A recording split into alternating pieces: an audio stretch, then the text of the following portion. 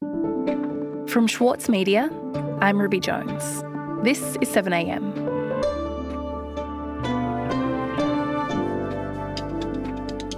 A week ago, superannuation reform was just an idea.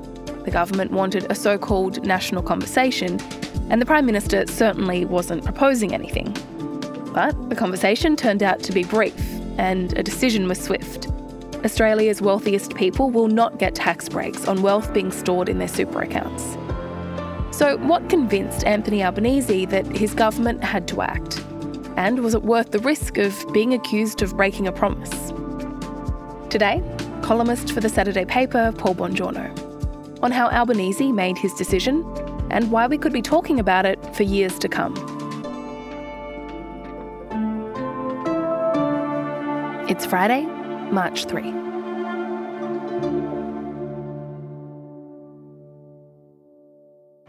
Good evening. The Prime Minister has announced landmark changes to superannuation rules. The government is adamant they have not broken an election promise as it announced an increase to superannuation tax accounts. Some pretty big changes to our superannuation industry. It's getting a lot of pushback, particularly from the opposition and from some other So, areas. Paul, when we spoke this time last week, the federal government was floating the idea of making changes to superannuation. But at that time, the Prime Minister, Anthony Albanese, he was quick to say that there was no proposal on the table and that his government was just pointing out the cost of the current arrangement.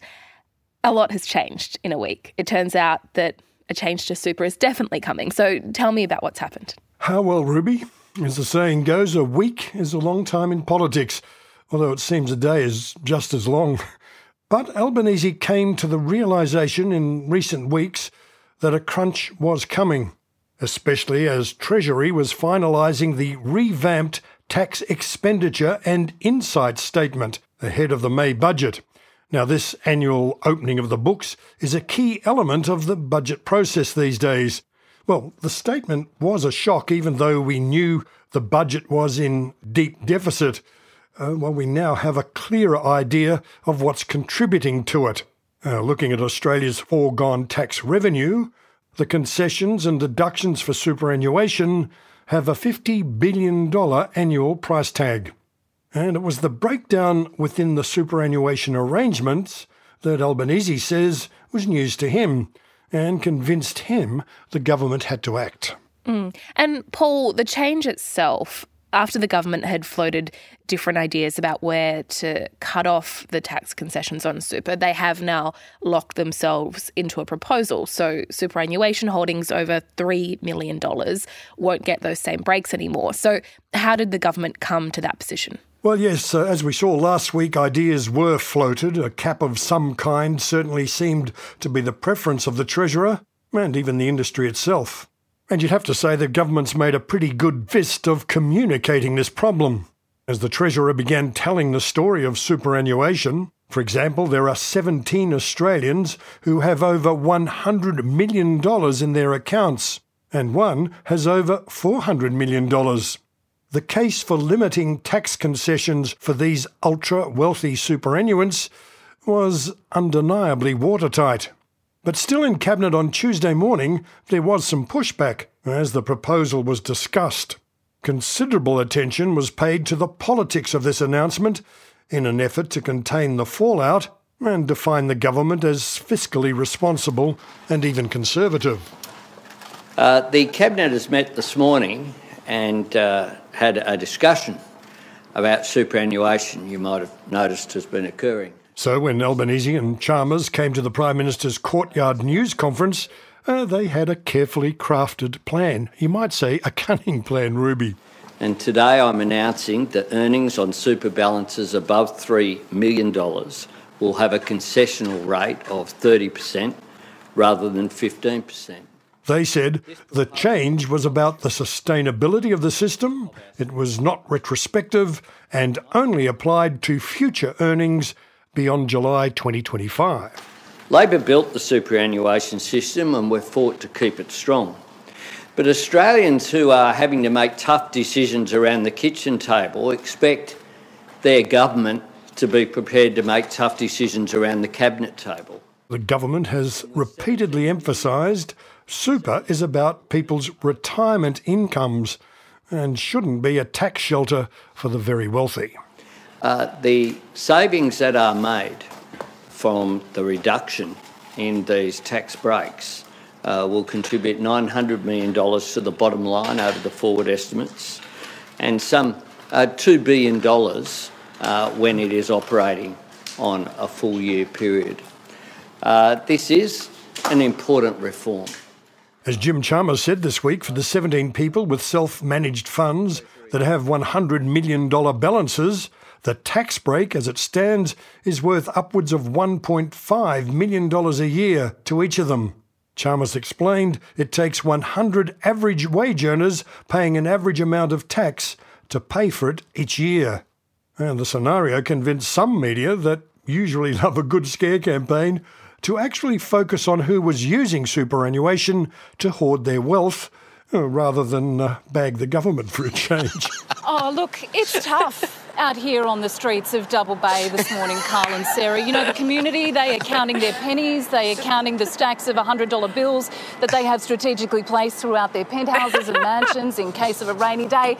Because this is basically a class warfare, and let's face it, no one likes it when the rich are the targets. Of course, not everybody came to the party. It's a rort through and through. It is not what the superannuation strategy was meant to be. It is theft. Is this just the thin end of the wedge? Can we trust our politicians not to reduce that cap to bring in more people? Labor is deciding what a dignified retirement is. And worse, the hypocrisy of what... And the Murdoch tabloids unleashed one of their more creative journalists, if I can put it that way, James Morrow, to run the horrible prospect that the family home would be the next to be taxed. His story ran in News Corp tabloids across the nation. But Albanese was alert to the danger this change could be seen as something of a super spreader event to other concessions, and he nipped it in the bud. I'd have to say he did it more effectively than the Treasurer. He was asked about Jim Chalmers' refusal on other TV shows during the week to rule anything in or out. Your Treasurer has spoken on Sunrise this morning. He would not rule out capital gains tax changing on the family home. It said that's not... On RM Breakfast, the Prime Minister assured his inquisitor Patricia Karvelas, "We're not going to impact the family home, full stop." We are not going to impact the family home. Why not? Full stop, exclamation mark. Because we're not going to. But why not? What's the policy? Because it's a bad idea. Right, and so with the announcement made, Paul, and a policy adopted, is this pretty much guaranteed now to be passed into law, or could the proposal still fall over? Well, Ruby, I think the government will have no problem getting this tax hike through the Parliament. The Greens and most of the crossbench in the Senate have signalled their support. But the government, on the recommendations of Jim Chalmers, has designed the change not to come into effect until after the next election in July 2025. Albanese says this means he's not breaking a promise not to do anything about super this term. So the only thing that could stop it really would be Labor losing the next election. And Peter Dutton has already promised to repeal it if he becomes Prime Minister. But it would be a very expensive promise to deliver, both fiscally and politically. He'd have to find other savings for the loss of the annual $3.2 billion in the projected medium-term revenue. The political wedge is even more exquisite. Labor has promised 99.5% of people will be unaffected by this reform. So this would leave the Liberals pushing to reintroduce a supersized tax lurk for some of the richest people in the country. Whether they could turn that into a winning message, Ruby, well, it'd be something of a challenge. We'll be back in a moment.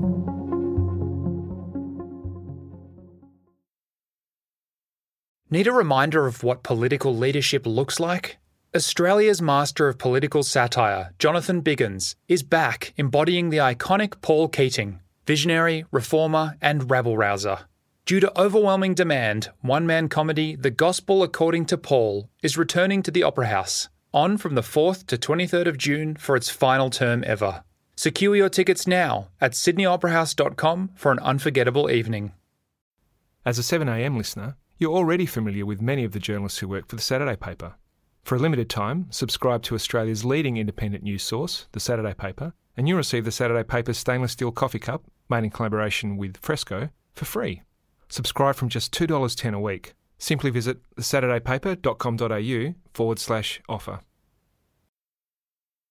So, Paul, it seems like these super reforms, they will inevitably be passed. But could we take a step back here and talk about the significance of what the Albanese government is trying to do? Because the Prime Minister, he could be charged with breaking an election promise over this, and he's clearly decided that it's worth the risk. So how significant is that choice for him, and why do you think he's made it on this particular issue?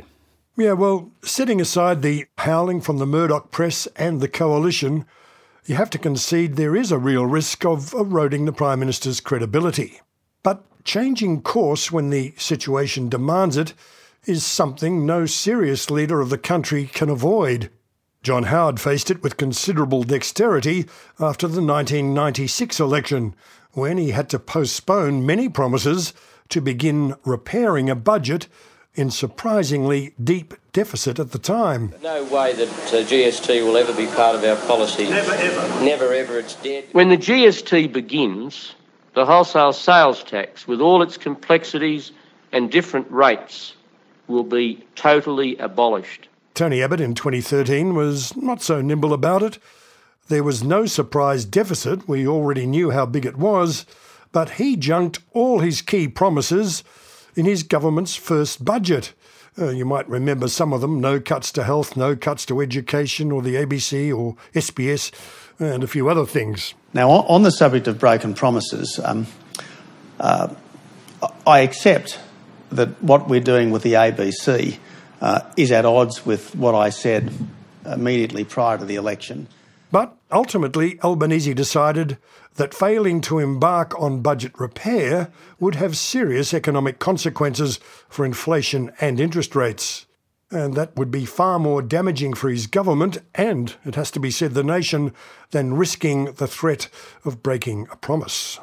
One source told me Anthony is determined to lay the foundations for a longer-term government, a point the Prime Minister made in several interviews where he said he's dealing not only with the short term, but also what is in the long-term best interests of the nation. Right, and the obvious context here, Paul, is that the government wants to fund its agenda, so the changes it wants to make to Medicare, to the NDIS. So does the success of those changes depend on the government's ability to make these kinds of savings effectively? Well, yes. Albanese, though, believes to achieve his reforms, he needs to hasten slowly. For any to be sustainable, they need to be bedded in beyond one term. And in discussions with colleagues, he cites the Whitlam government. It introduced the original National Health Insurance Scheme, Medibank, and it was abolished by the incoming Fraser coalition. On the other hand, the longer-surviving Hawke-Keating government's version, renamed Medicare, is still with us today, and its viability is a hot-button issue for both sides of politics. But fiscal reforms are never easy, especially when it means taking something off people. That's when it needs to be done in a way that is reasonable and credible. And so, finally, Paul, we know that the politics of all of this is yet to play out, and there is a long time between now and the next election, which is when these changes would actually be poised to come into effect. So do you see this coming back to haunt this government, particularly if they do bend or break any more promises between now and then? Well, I have to say running scare campaigns against Labor is always easier for the Liberals when the coalition is in government and Labor are the opposition. Angus Taylor keeps repeating the old Liberal shibboleth that when the Labor Party runs out of money, it comes after yours. He says we're going to see a lot more of it, and then adds they're not talking about managing their spending and managing their budget. But surely that's exactly what the Labor government is talking about. The spending they're trying to manage is, among other things, the $50 billion annually the Liberal government shovelled out the door to mostly benefit wealthy Australians at the expense of everyone else. And as we've seen, Chalmers has spelled out how much tax the average wage earner has to pay to fund the $21.5 million worth of tax breaks for the 17 multi-millionaires with those $100 million super balances. And you know, Ruby, what we're really seeing here is inverse Robin Hood. The class war is not being waged against the rich, but the poor. And only the self-interested and the entitled could be impressed by it. Paul, thank you so much for your time. Thank you, Ruby. Bye.